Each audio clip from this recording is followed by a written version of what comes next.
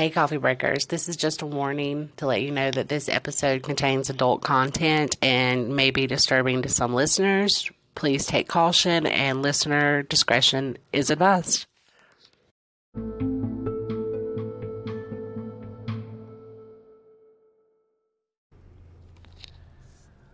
Hey, Scully, do you know what I absolutely love about VioletandIvyBoutique.com? What? Plus sizes that are affordable, stylish, flatter my body, and the dresses have pockets. I was going to say, and have pockets. Yes, absolutely love it. And what I love about it is it also caters to like non-plus size people. So she has something for everybody. So how's your experience been with Violet and Ivy? I love the cardigans and that no matter what you get, she has options that you can keep changing the look. So you can get the tank top and wear it with a cardigan, or if it's summer, you can just wear the tank top. It's covering, it's flattering. You can pair it with a blue one, you can pair it with a yellow one. Like, you have multiple options. It looks like you have this wide variety of clothes when you've got 2 or 3 options from her. I love it. Absolutely love it. And her nail designs are on point. Yeah, it's ridiculous. Hand-painted. I can't believe a person does that. I know. She does it. Yeah. Hand painted, press on nails that are affordable. So if you're looking for a great style, check out VioletandIvyBoutique.com. Hey, coffee breakers, it's AC. And Scully. And welcome to Wurder Wednesday. Yes. It's our new, I'll work on it. No, that was perfect. You don't have to work on it. That was absolutely perfect. Yes, this is now going to be Wurder Wednesdays. It's like murder, but upside down, as I so eloquently pointed out. Yes. I love it. So Scully is telling us, you break it down. You tell them all about it. This is a documentary on Netflix. I'm going to try to look up the name really, really quick. I think it is The Lady of Silence. The Lady of Silence, and I'll pronounce that word later in the Okay. the blank murders, and I'll explain it when I can see the way I wrote it so I don't butcher that word. Okay. So we have a little mystery going on here. We don't know what murders. Yes. But I will tell you, it all takes place in Mexico. So there is a lot of names that I'm going to try to pronounce the best that I can. Okay. We're going to jump right into this one because I got really excited. I'll be honest. When I started it, I was a little like, oh, goodness. And then as it went, I was like, okay. Because it's one of those documentaries that is broken down into English, but originally in Spanish. Yes, so it's like the Hellhounds. Yeah. In Spanish. Yeah. So you have to devote full attention because in the background they're speaking Spanish, but then they're speaking English, and then the translation's not that great. Right. So like you have to read the closed captions. Yeah, and that's different words than what they're saying. So it's really trippy. Like, even the words they're saying is not as accurate as the actual closed captions. Well, it's a good thing that you did this for us. It doesn't sound like it took a lot of It did. It was a very mental work. Very long time. So hopefully it sounds good. So here we go. In 1986 to 2003, when the documentary starts, you're in 2003. Okay. And it's telling you that several elderly women began to die in Mexico. Local law enforcement at first thought all of these were just coincidental. And when you say die, you don't mean of natural causes, right? Correct. They're showing up at the medical examiner's office strangled. But they're like, okay, these aren't connected. It's just kind of... It's a one and done. Yes. I called her the medical examiner, but I think she's like a criminologist. I think she works within the police station, but works with the actual medical examiner, but she's not quite in that role. Gotcha. But she might look at what they report. She looks at the bodies because she's the one that started to see the connection. She was like, each victim was strangled to death with items found around the house. So we're talking like the bathrobe, rope. What is it called? You had to correct me earlier. Belt. I don't know why. It just doesn't seem like a belt to me. But the bathrobe belt, cords to radios, phone cords, anything that could, stockings, like pantyhose. Yeah. That could tie around a victim's neck to strangle them. That's pretty much anything. Yeah. Any kind of cord. Any rope-ish type thing. Yeah. So she's like, these are connected do y'all not see this? Like, what is going on? So she brought it to law enforcement's attention. And they're like, no, you watch too much TV. You need to, like, get a job doing something else because you're wrong. I wonder if she was a true crime fan. I wonder. I don't think it says. But she does very much gets just, no, you're wrong. She's blown off completely. And to be fair, at this time, there were no serial killers in Mexico. So if this was a serial killer, this is the first one. So they're definitely like, you're wrong. Shut up. We don't want to go down that road. They're like, no, see no evil. Very much. Head in the sand. So she begins to dig into the cases because she's like, no, these are connected. At that time, she was able to trace a violent crime that matched this MO all the way back to like 86, 87. Wow. So she put some dedicated time and work. She does all through this documentary. Like, she very much is. What was her name? I'll have to get it because I don't remember. It's like really small too in the documentary. Yeah. It's very difficult. They should have made it bigger. Like how in most documentaries, it's like right at the bottom of the screen. It's like in the middle of the screen, like over their person. And it makes it very difficult to read. Okay. Because there's another guy in here that I just know him as his nickname, which is Tiger. I think he works with the Attorney General. Couldn't read his little caption. Gotcha. Okay. So, unnamed hero from somewhere in the police department. Yes, in Mexico City. In Mexico City.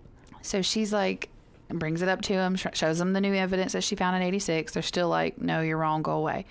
It takes the community, it takes the media and the community at large really like pushing them.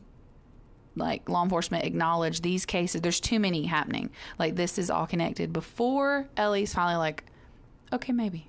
Okay. So, did unnamed hero go to the media? Or did some leaks happen? I think there was so many murders happening that people were like, gotcha. This is because they were hearing about, oh, this person got murdered. Well, this person got murdered last week. Well, this one got murdered last month. Like, it was just that many happening so close together. Gotcha. That okay. They couldn't ignore it. Gotcha. So they start talking about how the police in Mexico City are starting to study serial killers in other countries. It goes straight to the U.S. Because we reign supreme. We have many. Look, I read something the other day that was like in the 80s, there was like 770 active serial killers that we know of. Yeah, I don't like that. And growing up, I always worried, like not worried, but wondered why my parents were very much like, "Rah, that's why." Yeah, people were disappearing. Oh, just wait till some of these statistics, man. So jump straight into John Wayne Gacy, Richard Ramirez, Ted Bundy. Ted Bundy. Did you know he was a dropout for like a dropout lawyer? No, I didn't. I didn't either. They mentioned that kind of in passing, and I was like, didn't know that. Didn't know. And Eileen Wuornos, which was a female serial killer. Oh, I've heard of her. They even took help from France, who apparently at that time had just dealt with their own, quote, old lady killer, who they dubbed the monster of, this is in French, so it's Montmartre, which I believe is an area in France. Probably. Where he was doing all of his. He would torture and kill his victims and then he would strangle them. He'd torture them, and then the way he killed them was strangulation. He did this. He murdered 21 women, and it took France 3 years to actually convict him. Oh, wow. Convict him or catch him? In total, I guess no conviction because they had him, but to get everything in line to be able to get him for the 21 murders. That's pretty quick. Yeah. So a detective from France actually came to Mexico to kind of help train the Mexican police on how to kind of work these sort of cases because they'd never dealt with a serial killer before. When he got there, the stuff he was able to tell him, like, in France, we do this or we do that. He said he was met with a lot of resistance because, like, we don't do that way here in Mexico. We can't do that here. Like, right. So the laws are different. There was only so many things that could actually go across. Right. With cases like these, it is super difficult because there is no connection between the victims. We do have the MO, but that's the only thing you have. Yes. Do you know, I'm raising my hand. Do you know what MO stands for? Modus operandi. Yes. And Yes, ma'am, I know. I keep wanting to say unsub too. And when I was writing this, We can call them unsubs. I wanted to so bad, but I just kept saying suspect. That's fine. But anyway, that's the only connection they have. So typically in a murder investigation, you start with the family, you move outward to find if there's anyone who knew something, if there's friends, so on and so forth.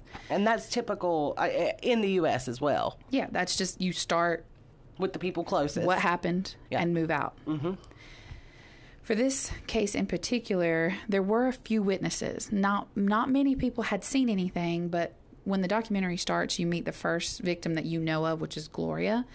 And her, I think it's like her nephew or someone, is actually leaving her apartment when the suspect approaches, presenting to be like a policy worker.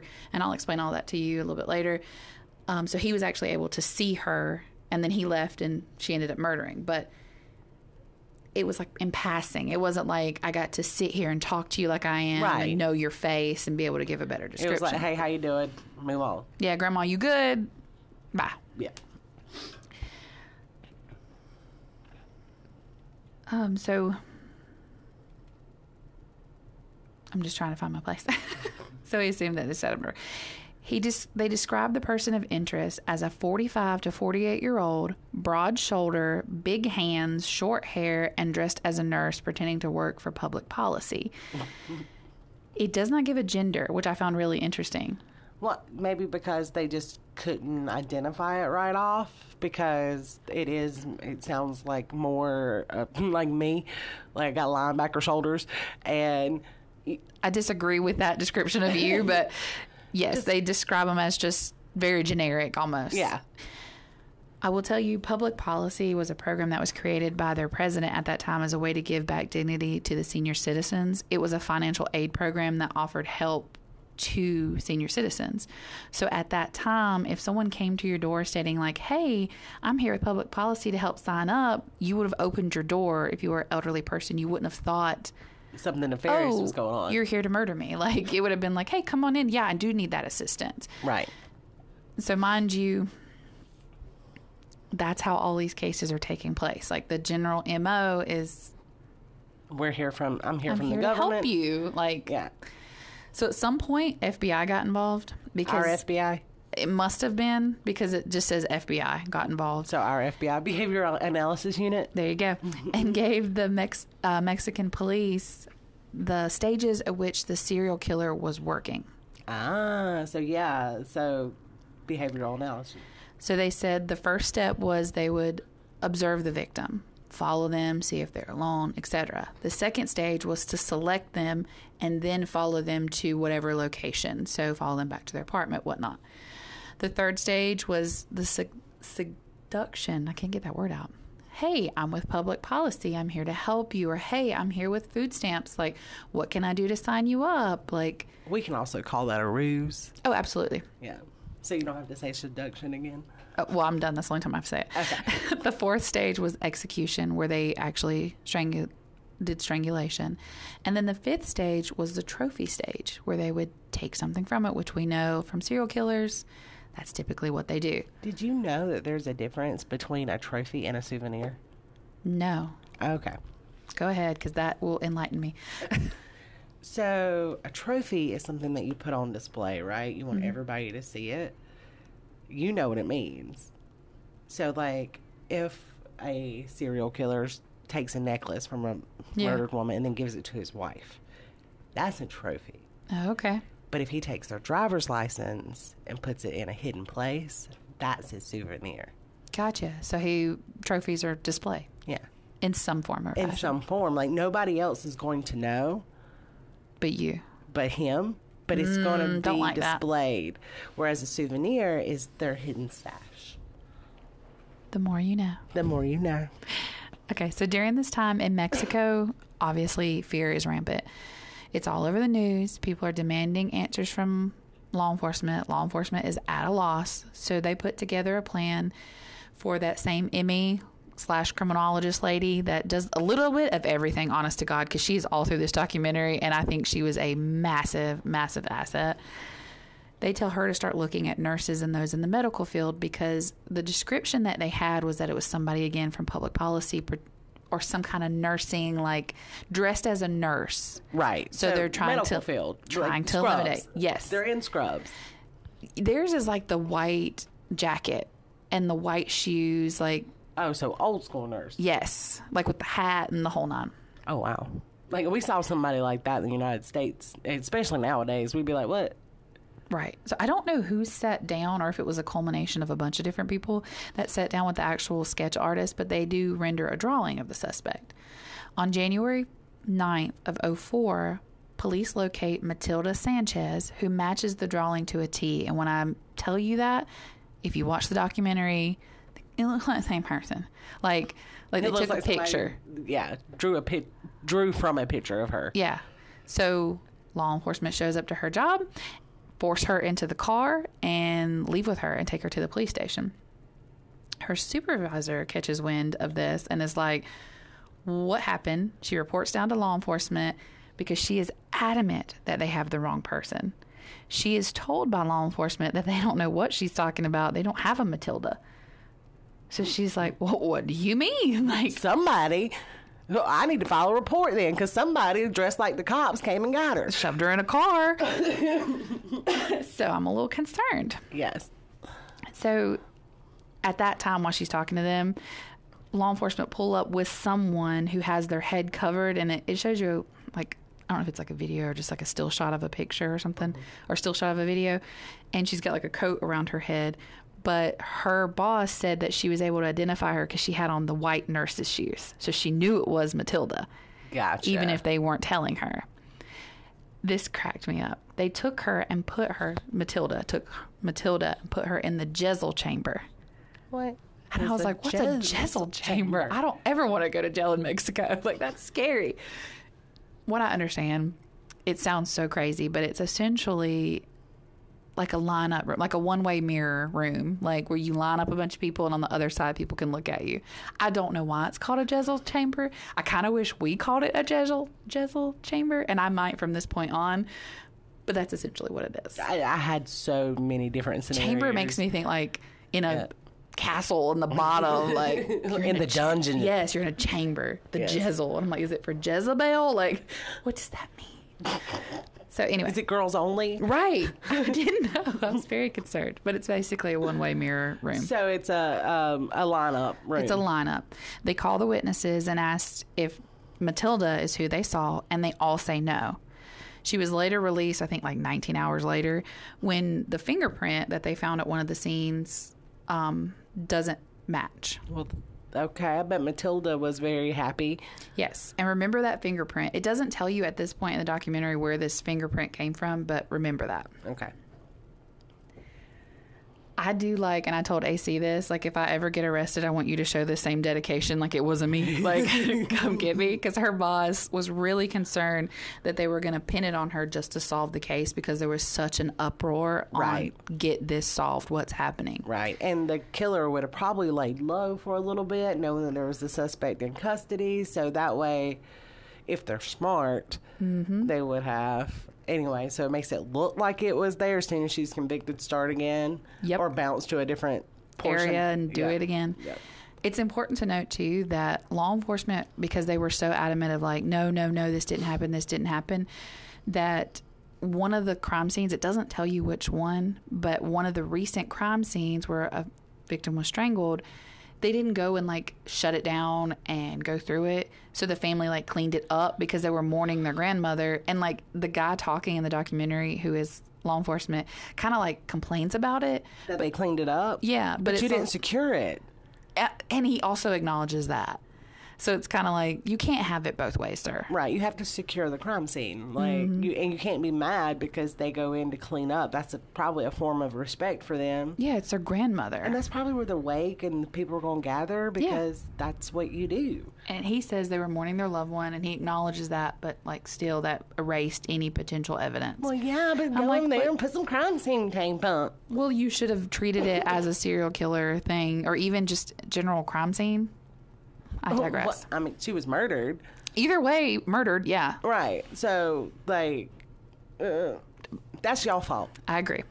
It's also important to note that in Mexican culture at this time, and I'm assuming still to this day, that grandmothers or abuelitas, which is grandmother in Spanish, look at me, were well respected. They were devoted women to their families, self-sacrificing, cared deeply for their family. They were the one that like kept you in line, taught you all about your family, and just like a really loving, doting grandmother. Like, right. They were the matriarch. Yes, that's the word. The attorney general at this time even made a vow that he was going to have this case solved before his term was up, because in his words, even criminals respected this population. Like, this was a very heinous thing that they're targeting, not only the elderly, but elderly women. Right. Like, it came out of left field for them. The cartels aren't even messing with these people. Right. You leave abuelita alone. Right. Like, you don't do that. Right. So it was you respect them. You do, because they are, like you said, they're the matriarch. Like, you right. don't. Okay. So remember the fingerprint? Yes. It was actually collected by the child of one of the victims. Because of course it is. She put it in a bag and gave it to police. Okay. So in America, that would have been in no way gone. admissible. Yep. Yeah. In a court. And apparently, how did she even know to dust for prints? I think she just saw two glasses. Oh. And was like, oop, that one's not grandma's. Gotcha. Or mom. Yeah. And put it in a bag. Gotcha.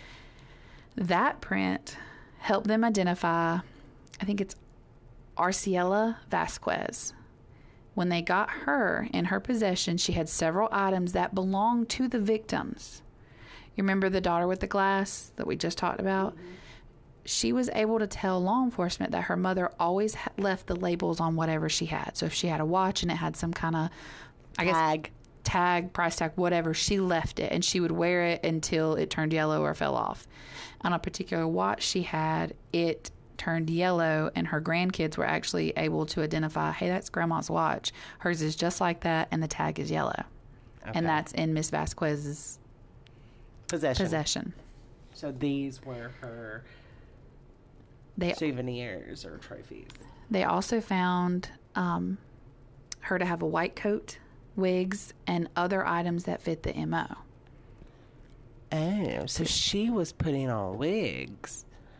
Remember, because everybody was given like different, like nobody could give a solid description. Yes. Because she was changing her look.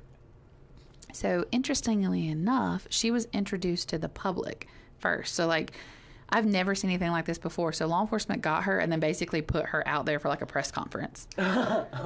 So they're like yelling at her like, why did you do it? And, why did you do this? And they asked her, how did you know what houses to target? She stated, because I didn't follow a specific pattern. I walked. If I saw an elderly person sweeping or peeking outside, cleaning their windows, I would say there is someone here. If I saw a family member or someone, I would keep walking. I never broke into a house. And mind you, at this time, she's only accused of some robberies. No one at this time has ID'd her for any of the homicides. So the only thing she has in her possession is some of the items from this person, but she's not been linked to any homicide. Yeah, but isn't that in itself a link? I mean, I don't know, but I'm not law enforcement, but I would immediately be like, where you get this? How you get this? So she's been detained for a few months, and old ladies are still being murdered. Oh, no. So the media's like, did we catch her? Is there more than one? So while she's detained, Guadalupe Sanchez is murdered. Estelle Trejo, Delfina Castillo, Maria Tizapan, Margarita Vasquez, and Maria Cortez are all murdered. That's so many. While she's detained? While she is in jail. So the killer sped up, is what you're telling me. Yes. It sounds like it. It said there had been 10. It only gives me 6, but they said there had been 10 strangulations so far in 2004 in the federal district. Oh. They found another suspect, Jorge Silva, which they call him something else. Like, give him a different last name. I don't know why, because when they first introduce him to you, it's Silva is his last name. He's alleged to have committed 2 crimes.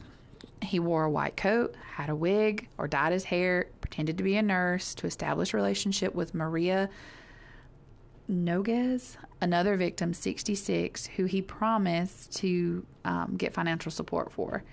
They think he is responsible for at least 8 additional murders. When they searched... Jorge? Yes. When they searched, they did find items on him connected to elderly murder crimes. Like, some of the things on his person were from victims who were murdered. Okay, wait a minute.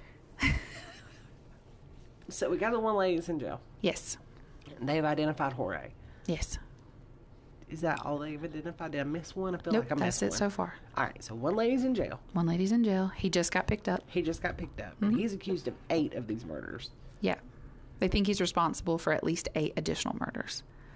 So it would be 9, I guess, in total. Okay.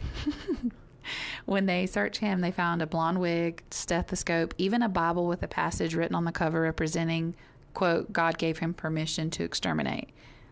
What? You want me to repeat it? Yeah. He was found with a blonde wig, a stethoscope, not telescope. That wouldn't help him in his ruse. I mean, that would definitely board him out. A stethoscope, and even a Bible with a passage written on the cover representing, quote, God gave him permission to exterminate. No, he didn't. No, he didn't. He appeared to be a second serial killer. Oh, okay. So people we're are just weeding them out. So people are like, how many are there? Like, well, yeah. You just got... You went from 0 to 2. Yes. So, So media is a little bit, and people everywhere are scared. They said it had been 6 years since he completed his first crime against a person who gave him a place to stay. May 1998, he was linked to the murder of Maria Salcida, who died of strangulation. But that case was never solved. So even if they're saying he did it, they don't have enough to say he did it. Gotcha. Because they didn't solve the case. Well, see, I think all court systems are like ours with beyond a reasonable doubt. Yeah. And that's a really high bar. Just like with Araceli, yeah, there is no conclusive evidence that prove he was a serial killer. The law enforcement that they talked to during this documentary says he thinks they're all copycats. Oh, so like, wait a minute. This one is a lot. Okay. So law enforcement at this point in the documentary thinks that the lady that's in jail and Jorge are copycats of the original killer? Correct. This is 20 years later that they're doing this interview. So I don't know that they knew that information during this time when they're arresting these people. No, they're probably not. But like hindsight looking back. Copycats. Like they saw it on the news, was like, hey. Yes. I'm going to blow your mind with some of this stuff, I'm telling you. Oh, great. Okay. So the law enforcement officer that they talked to, he said the issue at that point was that people were being arrested to be investigated instead of investigating to arrest them. So they were just picking up people like, you did it. And then it was like, but I didn't. And they're like, maybe. Yeah, maybe, but I got... Yeah. But there had to be, like, some evidence to suggest... Yes and no. Like okay.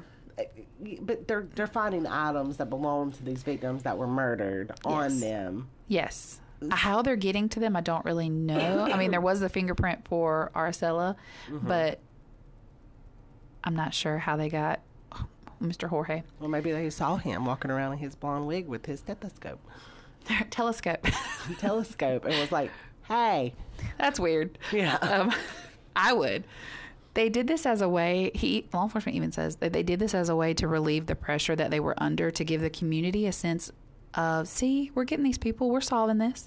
Yes, but at this point, you're just making everybody more nervous. Because right? they're like, how many like are there? We solved it, and then there's like 6 more murders. Okay, we got this guy, we solved it, and there's still more murders. So initially, these crimes were about a year apart. Okay, so from the first victim. So from 86 to 87 to 88 to 89. So we're about a year apart. But now it seems like they're every other day. So initially they were a year apart. Then they went to a few months. And now they're just a few weeks. Oh, wow. So they're increasing greatly. This started like a whole thing in Mexico City about the government being inadequate. They're not solving this. It was like it turned into this big political thing in Mexico because they were saying it's mismanaged. Y'all aren't able to do this. Like, you know, I will say this for the United States. Serial killers don't get political here. We don't care. No. No, our politicians are like, be careful. Yes. And we don't really care. So they were attacking the attorney general. Yeah. And he kind of like clapped back because they started this project, and I think it was called like Safe Home there. And it was giving out locks to the elderly. And it's literally like the old school locks. Like, you know what I'm talking about? Like, you clip it in there and slide it, the chain lock. Yeah. They were giving those out to the elderly. And the attorney general, not so eloquently, was like, none of these houses were broken into. He ain't wrong. And I was like, sir, good point. Because not a single crime had forced entry. That's concerning. Mm-hmm. And it's what he told them, because they were like blasting him. And he's like, none of the houses have forced entry. They are letting this person in. Do you hear me? Like, I understand you're mad at me. I'm not doing whatever you feel I should, but that's not going to change anything. No, but give them locks, sure. I don't understand why y'all don't already have locks on your doors, but you didn't have a serial killer problem before. You do now, so, we learned. Mm-hmm. But let's tell abuelitas not you don't to know open them, the door. Don't talk to them. Yeah. Don't let it, no. Don't let anybody back to your house. Unless they're your family member. Mm-hmm. And you're only your favorite family members. Right, at this point, like, we're just not, lock it down. Because everybody got a couple. So, law enforcement again says that the reason he thinks this case blew up was because in 2005, so we're 03, starting back in 86, but we're at 2005, there were more than 30 homicides connected to this case. Holy, well, that's a lot. Yes. It cuts to a news report right after that states from 98 to 95, there was at least 49 murders in Mexico City. Total? In relation to this. Oh, God. So you're already looking at, hold on, math. 30, 79? 70, am I right? Well, it's saying 79. 98 to 2005 were in total, they're saying 49. So law enforcement said there was more than 30 homicide cases. In 2005 alone? No. Okay. At 2005 from the start of this thing. Oh, okay. Yeah. Okay. So, all right. Got you. News says 49, and then it says 3 in 1998, 2 in 1999, 2 in 2001, 2 in 2002, and by 2003 there were 12, and then 17 in 2004. That was a huge jump. And then it talks about even 2 more were recorded on that weekend. So That's a huge jump. Another reason that this case got so much city is that it was in Mexico City, which is like their main central area. It'd be like Washington, D.C. for us. This will kill you right here. Oh, no. So there were already an increased number of femicides in the state of Mexico, meaning like female murders, and people who don't know that. I knew that. And I don't know how to say the first name of this, but it's Juarez. It's another part of Mexico. So in Mexico City, and then this other part of Juarez, which they consider Juarez like the other side of the tracks. Like, it's like the poor, not so nice area. Gotcha. Murdered women in Juarez are more than 10% of the violent crimes there. Like, make up that. Femicide's a problem all over the world. When there's an author that like wrote a book about this whole Lady of Silence, she says that when she was doing her 10-year investigation into the Lady of Silence, she noted that during the same times that the crimes were taking place in Mexico City, that more than 300 murders of women were recorded in Juarez. Oh, wow. And that at least 4,000 women had disappeared / been murdered in the state of Mexico. I can't even wrap my head around that number. And that state officials did not put the same effort into those femicide cases as they did this elderly. And it was only because that they felt like this was a...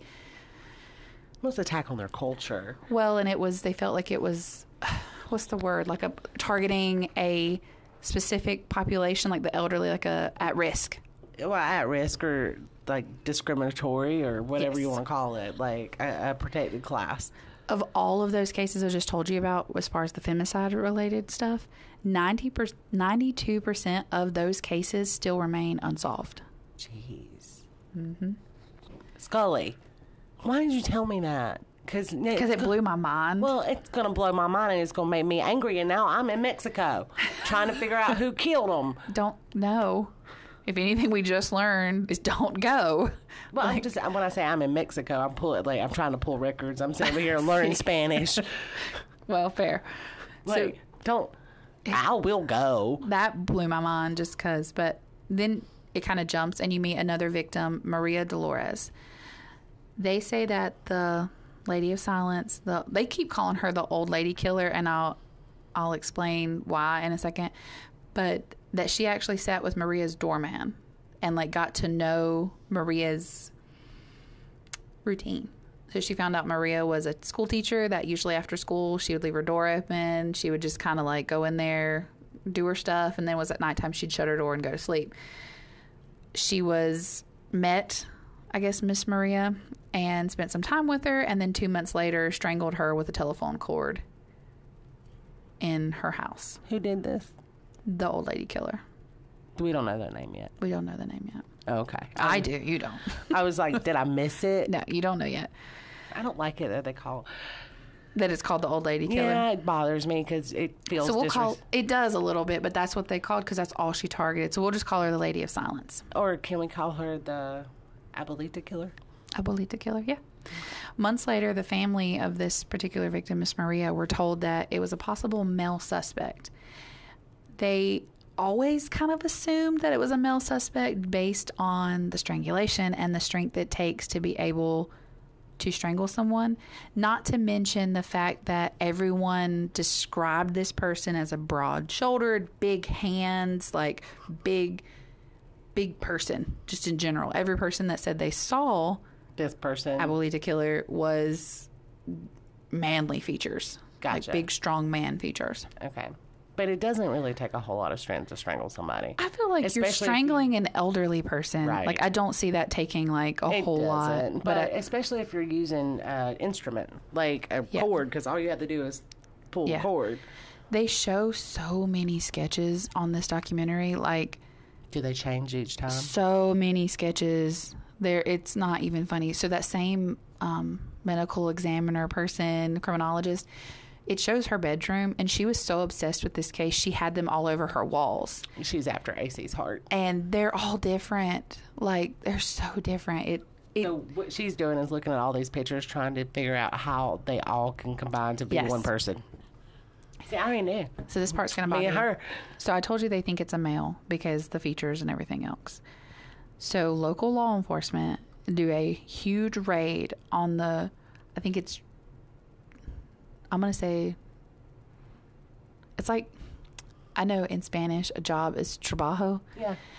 This looks like Troubadour area of Mexico. Okay. But it's where the sex workers are. Most of them are transgender sex workers. Mm-hmm. So since they thought this Abuelita killer was male pretending to be female, they did a huge raid for the transgender people, for the transgender in this area, because they wanted their fingerprints. But the way they did it, and I don't think any of them would have had an issue with it, but they came in with vans and like tear gas, and were beating them, and they rounded them up, and ain't none of them. It wasn't none of them. They got 80 to 120 people that they brought in, and no, none of them were identified as anything. They were released, and law enforcement made an apology, but you can't apologize after you beat somebody's butt for no reason other than that you have this job or you look this way. Like, the apology, it ain't okay. It's not accepted. I just thought it was crazy that you did this massive raid and like you didn't just go down. Like, I don't know. Well, they could have probably just literally. I mean, I don't know these people. Don't know. They're probably scared of the police because I don't know if it's legal, like prostitution or whatever. Mm-hmm. Sex work is legal.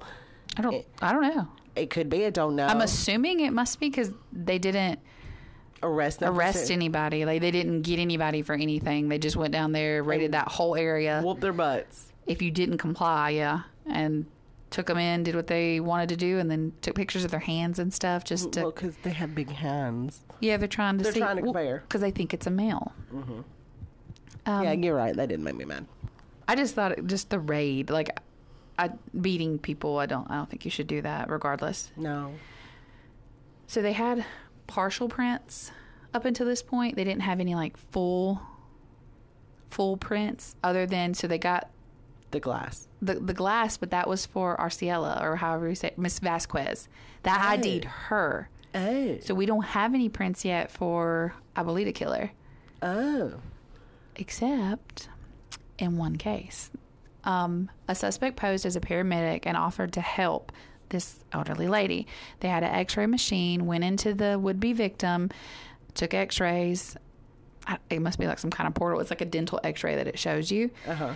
The victim asked for a copy of it. The suspect took it out, looked at it, and then went to hand it, I guess, to the would-be victim, and a family member arrived.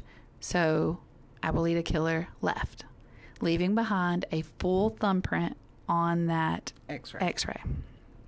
Now they just need a name. They got to be able to run it. So they have a huge database of fingerprints. They run all of the fingerprints. Nothing. So this person's never been in trouble before. Never been not in the before. system. At this point, there are 120 to 125 different sketches. Oh my good God. Yes.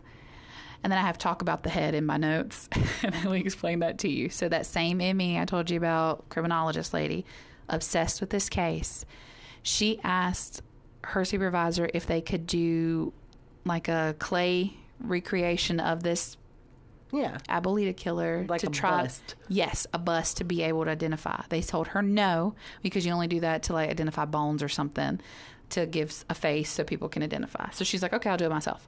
So she starts looking at all these sketches, and she starts comparing, like, we could be friends, me and that chick. she's finding which of all these 125 sketches, like, where the eyes are the same, so she can make the eyes look that way, where the nose is the same, where the mouth is the same. She said that she had this bust, because it's made out of some material that will melt, that she had it in her fridge, and that her kids were like, can you get your bust out of the fridge? Like, Can you get your weird face it's a out little of- weird, Mom.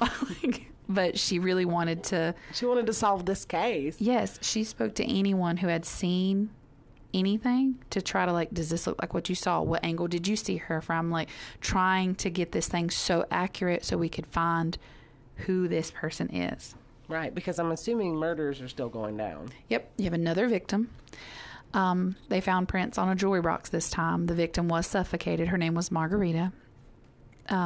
So the Emmy goes to, I keep calling her Emmy, a criminologist lady, goes to the map, and she starts making like a geometric, is that the word? Geographical markup to be able to see, like, where are these taking places. They say it is understand that serial killers never kill near their home or their workplace. I didn't know that. See, I've heard always the opposite, that they have a comfort zone.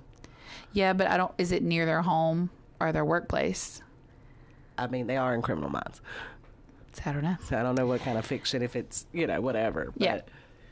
Just what they said in this. And then they said they found, in correlation with looking at this, that all of these murders take place near, like, a train station. Like, there's always some kind of mode of transportation that's quick, that you can just get on, multiple people, that kind of thing. Gotcha. So quick access to transport. They believe that she would just get on a train, ride it whichever direction, get off, walk around, see if she found someone. They thought that she usually, like, cruised the parks or gardens. They're looking to establish trust with somebody. They pull in this guy, and all I know is his name is Tiger. I think he works at, like, the Attorney General's office. He's some kind of lawyer. And he immediately pokes holes all through that theory that she's using parks and that kind of thing, because it's a 6 from the park that they identified in each of the areas. It's a 6-block walk. And elderly people can't make that walk. To each victim's house. Like, it's a good walk. So he's like, that doesn't make sense. But if you look at it, it's all access to a main road. So wherever they are, it's a quick getaway. Gotcha. All right, Tiger. Right. So you meet another victim, Miss Lupita. She's found strangled with her stockings tied around her neck in September of 2005. The same Tiger guy calls in law enforcement, and he's like, everyone thinks you're a joke. Like, he made no qualms. He was like, everybody thinks that you're stupid and you're not doing a good job. What are you going to do? Like, who runs the city? How are we going to fix this? Like, really does, like, a pep talk almost to law enforcement. Like, how are you going to step up your game and get better? Are you going to suck or are you going to win? Yes, very much like locker room talk. Like, here we go. That's what I thought. So he's like, basically, do better. How are you going to do better? So the officers came up with the serpentine method. And the way that it shows you this on the documentary is that there's a lot of houses and apartments all together. So it has like three blocks of houses. And then in between each, there's a road. So they're going up and down and up and down and up and down all the way around to make sure that they're seen. People see them. They've got the pictures of the victim or the suspected Abuelita killer like on their cruisers. Like they're trying to hand it out. One cop said it was like part of our uniform. Like you took those with you. Like you handed them out. Like they're really, really trying to be present and there. In January 25th. Yeah, those are very different. Those aren't the same. Of 2006, another victim, Anna. I believe that this is her husband because it talks about how they would write little notes to each other. And like if he couldn't see her, it just sounds more like a couple versus like a grandson and grandmother. It doesn't quite say that, but he gets up. He didn't get to see her he didn't get to see her when he went to work. He goes to work. He had to stay over. He comes home and he sees that his windows and stuff and the front door is wide open. And he's like, that's odd. Like she wouldn't do that. So he used to whistle, and when he'd whistle, she'd whistle a tune back, and he didn't get a sound. So he goes into the home. He goes into the bedroom. He sees that all of her stuff is everywhere. And then he hears like a clattering behind him. So he turns around and he sees a woman calmly looks at him. They make eye contact. She turns around and slowly walks out the door. So obviously he follows her because at this point he had spotted Anna on the floor, strangled. Oh, so, and okay. He saw her and then turned around to the clattering and then saw this woman. So he follows her out. Her neighbors, he was really close with the neighbors, as was Anna. And he starts hollering like, help me, help me. They've done something. This woman has done something to Anna. It just so happened, cops making their serpentine, are coming up the road that he's following her on. Gotcha. She quickly, like, tries to get away. Like, she turns back, looks at him, and then takes off running. Law enforcement see this. He's, like, yelling at them. There's two officers in the car. The one stops, says, you cross the street, stop her before she gets down to, like, the transit so she can't get gone. He gets down there, gets her, and she just starts attacking him. So then his buddy pulls up, gets out, and they get her. Okay. Like, finally. And this is where you meet Joanna Zampiro. Abuelita killer? Yes. Abuela killer? Abuelita killer. She had 2 grocery bags when they found her. She had 2 grocery bags with plastic handles. They're like reusable. Voter IDs, some senior citizen food stamp cards, as well as several wrestler business cards and receipts to pro wrestling rings. Yes. She had shampoo, hairspray, blood pressure monitor, some coin, charms, some chains, like women's jewelry. Yeah. Prayer cards, and a keychain with Lady of Silence pro wrestler on it. She sat in the back. You gonna tell me she was a pro wrestler? I'm not gonna tell you anything yet. But yes. Are you kidding me right now? No, ma'am. So that's why I told you there's a part of this that you're gonna be like, really? So she sat in the back of the car. She just put down her mic, y'all. They sat in the back of the car, and she pulled out a charm to Los Muertos, like it's like one Day of the Dead, yeah. But it's like their god for dead, like the holy something. That's what the guy was saying on the thing. It's for death, like yes. That person is for death, but they call it the holy something.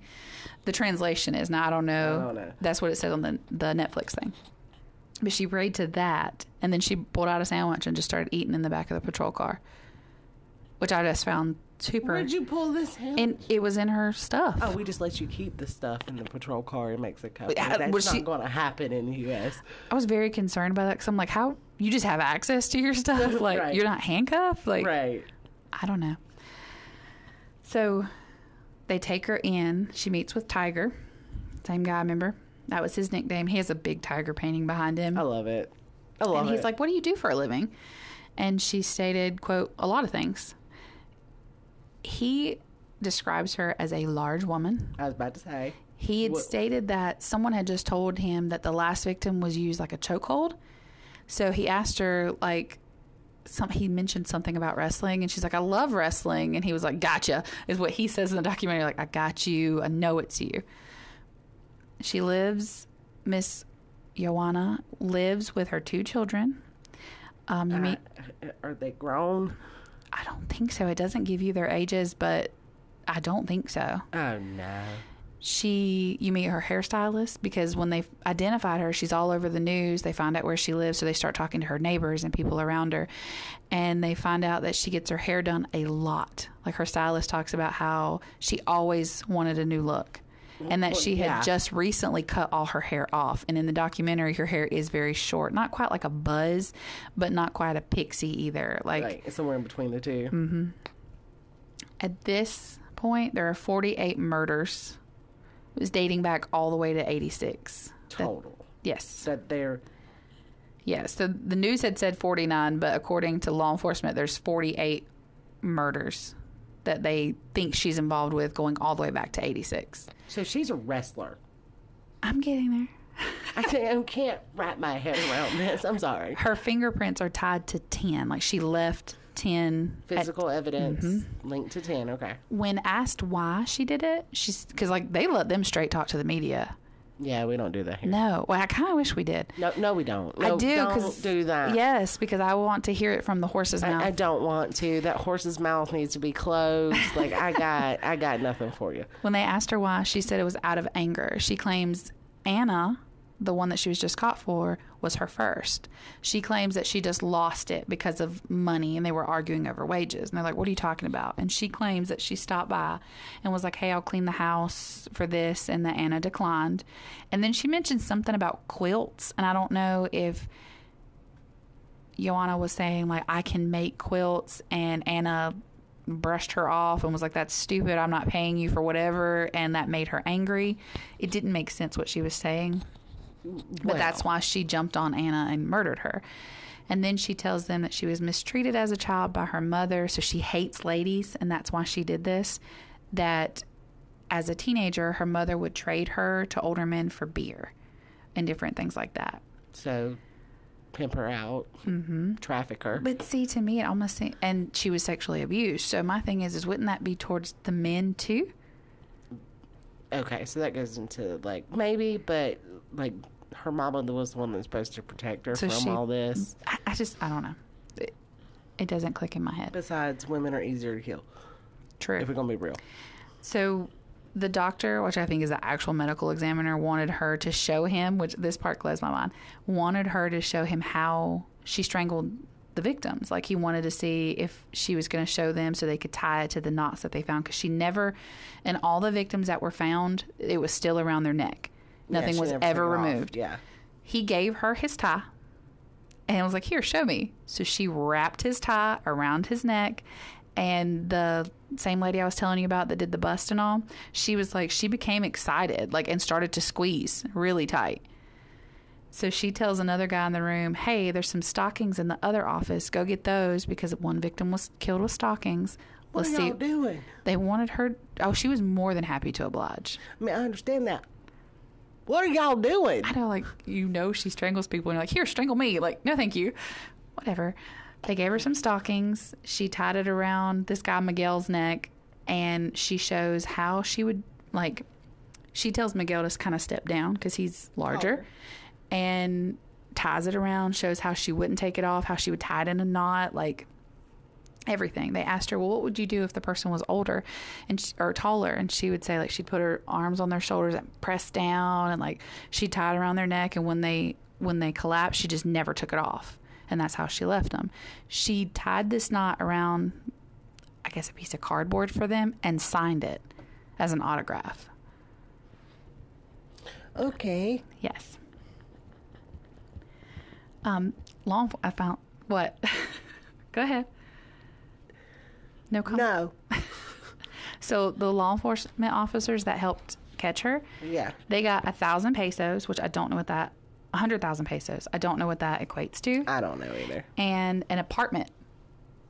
Like a straight up apartment. Hey. For catching this lady. Yes, you caught the Abuelita killer. Yes. They also rewarded the spouse of Anna. They called him a hero.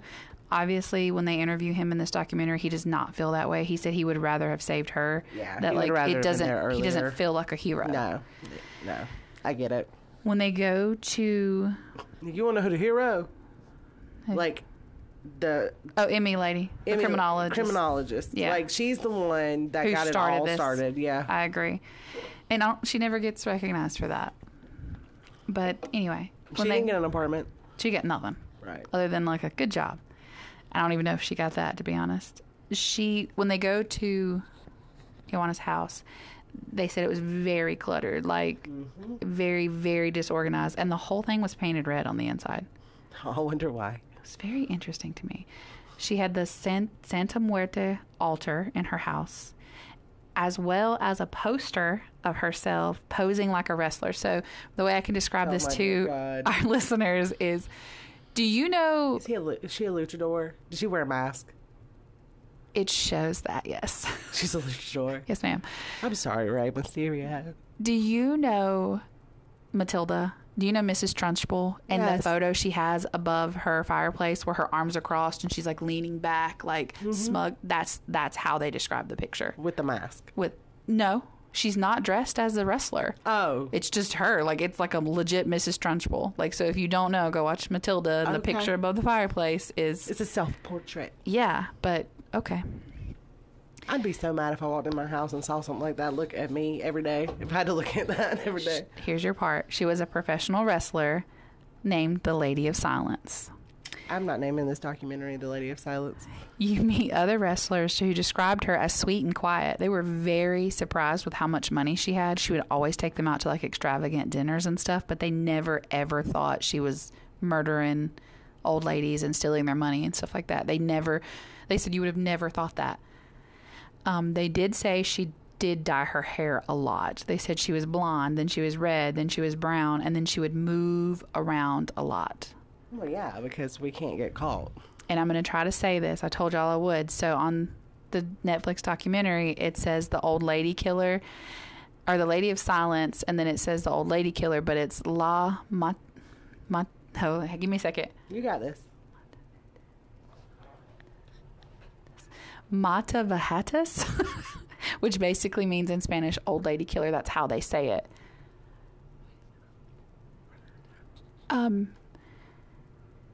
She had quit wrestling, oddly enough, because due to a back injury. She had been lifting 100 kilos. I don't know how much that is if you do either. I don't know. But It's a lot. when she hurt her back, she actually stopped wrestling. And as soon as she stopped wrestling, she started killing. What's interesting, though, is when you talk to those other wrestlers, they say that no one actually ever wrestled her. Oh, okay. Like, she set up stuff, but I don't know that she actually ever got in the ring and wrestled. Okay, so she was just there. Like, training, dressing up, maybe going around, but yeah. Wow. Okay. It bothers me that she was a wrestler. I know. When I got to that part, I was like, oh, goodness. I grew up on wrestling. This is why I said God for the Santa Muerta, is because of this. She told one of the victims' remaining family members that her God was Santa Muerta, and told one victim when she went in, I guess, for her trial. It sounded like they did them all separately almost for the 10 that they had her for. Right. She told her basically, well, you left grandma alone. Like, it was her fault. And she said she got so sick they had to end that one. She couldn't even go through with it that day because it just hit her so. They put the blame on her. Yes. Yeah, she already probably felt guilty for it. Mm-hmm. So, yeah, that's a heartless person right there. Right. The Gloria one, her daughter actually told her that she hoped God forgave her, and that shut Joanna up. Like, she had no idea what to say to that. She just looked at her and then put her head down. So she got 700. That's literally killing them with kindness. Yes. She got 759 years and 17 days in prison. That's her sentence. The 17 days just cracked me up because I'm like, insult to injury. Well, if you make it 759 days, years. you got 17 days left. I don't know. That just kills me. Very creative sentencing there. So life. She got life. Yeah, times a lot. When they were reading the names of all the suspected victims she just said, keep throwing names in there. It doesn't matter. Keep saying names. It doesn't matter. Like, just very nasty. So, like, does it matter because you have 759 years and 17 days, or does it not matter because the people didn't matter? It's the people. When they were listing the names, she just kept going, throw the name in there. Go ahead, keep going. Like, keep going. Keep adding names to the list. Like, was just very disrespectful through it. It sounded like she wanted the notoriety. She was convicted of 17 murders and 12 robberies. The length of the sentence was obviously political.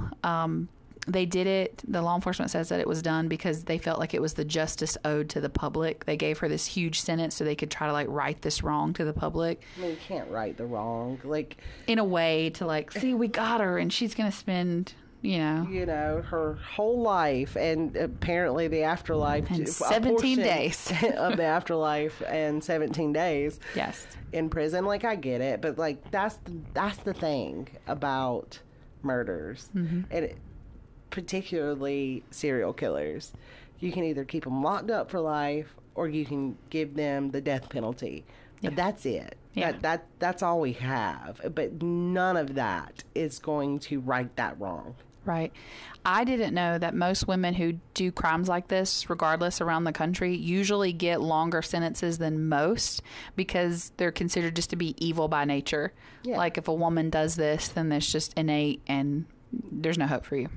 Well, women, yes, women are judged harsher. And that it's kind of like a warning to other women, like, if you do this, you'll get this thing. So do you remember Miss Vasquez, the initial lady that got locked up, that they were like, she is... The one with the boss that showed up at the... No, that was Matilda. Miss Vasquez is the one that I did with the fingerprint. Yeah. That was in jail. Mm-hmm. All right. She's been in prison for 19 years as of this documentary. And even though she has been never convicted to any homicide. She's never, ever been connected to any homicide. I said convicted, but she's not connected to any. She does have the stuff for the robberies, but there is no... Have they convicted her? Has she gone to court? Yes, she is in jail. She is serving... Let's see. She has 23 more years for 2 murders that she has no link to. But they convicted her of it. Correct. When law enforcement asked about her, and they're like, does she even fit the profile? They were like, I mean, not 100%, no, but when they asked law enforcement... That bothers me so bad. They asked law enforcement, they asked the attorney general about Arciela Miss Vasquez. No one remembered her at all. They don't remember charging her. They don't remember putting her on display. They actually handed her that wig to hold in front of the camera to make it more convincing that she was the... killer. Yes. Yeah, I don't like none of that. I like it's better. So do you remember the man? Jorge, yeah. Yes. He actually died in prison. He got like 70 years. But they did link him to murders, right? He was initially thought to have 7, and then it jumped to 9 murders that he was involved with. There is no official link. One of the crimes that he actually pled to and said that he was guilty of, Joanna's print was actually found at the scene. So Joanna is actually the killer, but they put it on him. Oh. Since going to prison, so that bothered me because that bothers me too. It bothers me a lot because talk about injustice. So not only if they didn't kill anybody, okay, and I can't sit here and say that they didn't. Vasquez maintains her innocence from day one, that she has never, ever killed anyone. She's like, I have robbed, I am a thief, but I have never, ever killed anyone. And she said that from the jump. Okay. Well, you're going to prison for that. Yes, and she's done 19 years with 23 more for 2 murders that there's zero physical evidence to say she did it. Yeah, no, I'm not okay with that. So, Miss Joanna is in prison. Since being in there in 2015, she got married. Don't worry, she divorced later. She has... You didn't even give me time to react, but okay. She's good behavior, so she's been able to cook and sell food within the prison and make money. in regards to the people there, like the law enforcement and stuff, corrections officers, they're almost like afraid of her. Well, yeah. So they give her passes. Like, she'll come by and they're like, oh, ma'am, after you. Like, go ahead. The lady that wrote the book, the one that did all the research to find about the women and all that, she actually went in to meet with her and was immediately told by Joanna, I don't do interviews unless you have 10 grand. Oh. Yes. Okay. The biggest injustice of this case, aside from Miss Vasquez and aside from Jorge, is the families. Yeah. This case got so unbelievably sensationalized that in Mexico there's songs, there's all kinds of movies and different stuff, like it shows you different things. So the families never really got any... They don't get any peace. They got nothing. Of the crimes that happened during this whole time, 32 of those crimes, of those murders, remain unsolved to this day because they couldn't tie Joanna to all of them. They believe she's responsible for all of them, but there's no physical evidence there. Well, I mean, apparently you don't need that Apparently when it's the actual person you do. Oh, okay. But I wanted to... And I'm going to try not to butcher these names, but I do want to list the ones that I know that they listed at the end of the documentary. Okay.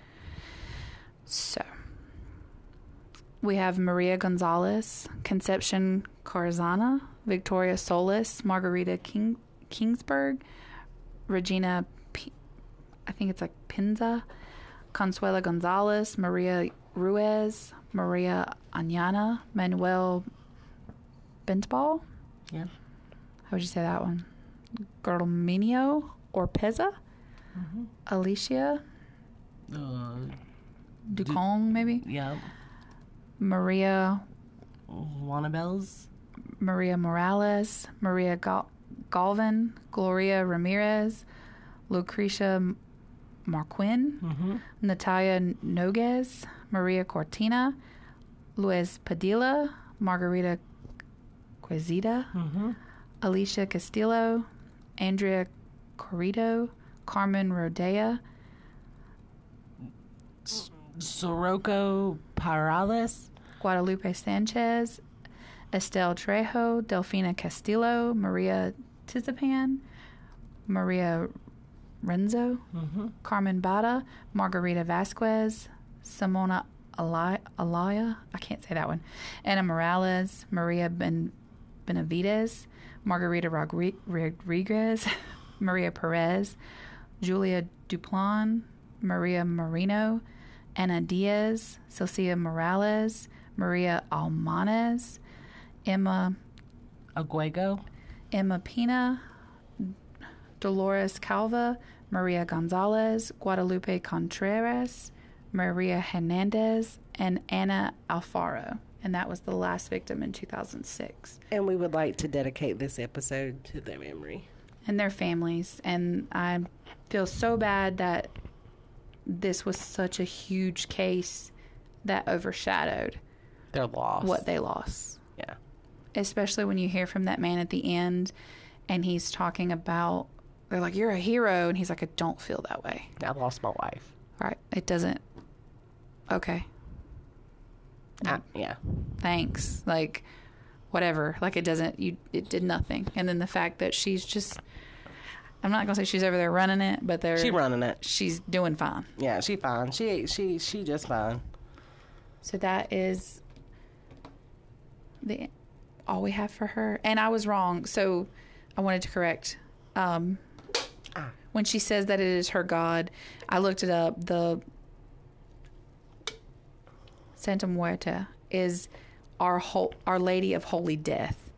That's what it means. It's not a god. It's just the Lady of Holy Death. She says it's her God because that's what she prays to. That is what she equates to God for her, but it is not an actual deity of some. Well, I mean, it's a deity, but it's not like a. It's not a god that they pray to. It is a. It's their Holy Lady of Death. It says that it's used to be associated with healing, protection, and the safe delivery to the afterlife. Right. Is how they view it, but I don't think that's how she views it. No, I think it's a little bit more sinister. Yes. So, But yeah. all right, coffee breakers. This was Wurder Wednesday. Yes. And leave it to Scully to find the wild one. As always. Again, follow us, like, rate, review. Hit us up on all the socials. Keep your eyes out and open for Patreon content. I was going to say something else, but it left me. See, we don't script, so this is what happens to AC, because she can't keep a thought in her head for more than 2 seconds at a time. All right, well, I'm done. We'll catch you on Friday. We'll catch you on Friday. Bye. Good night.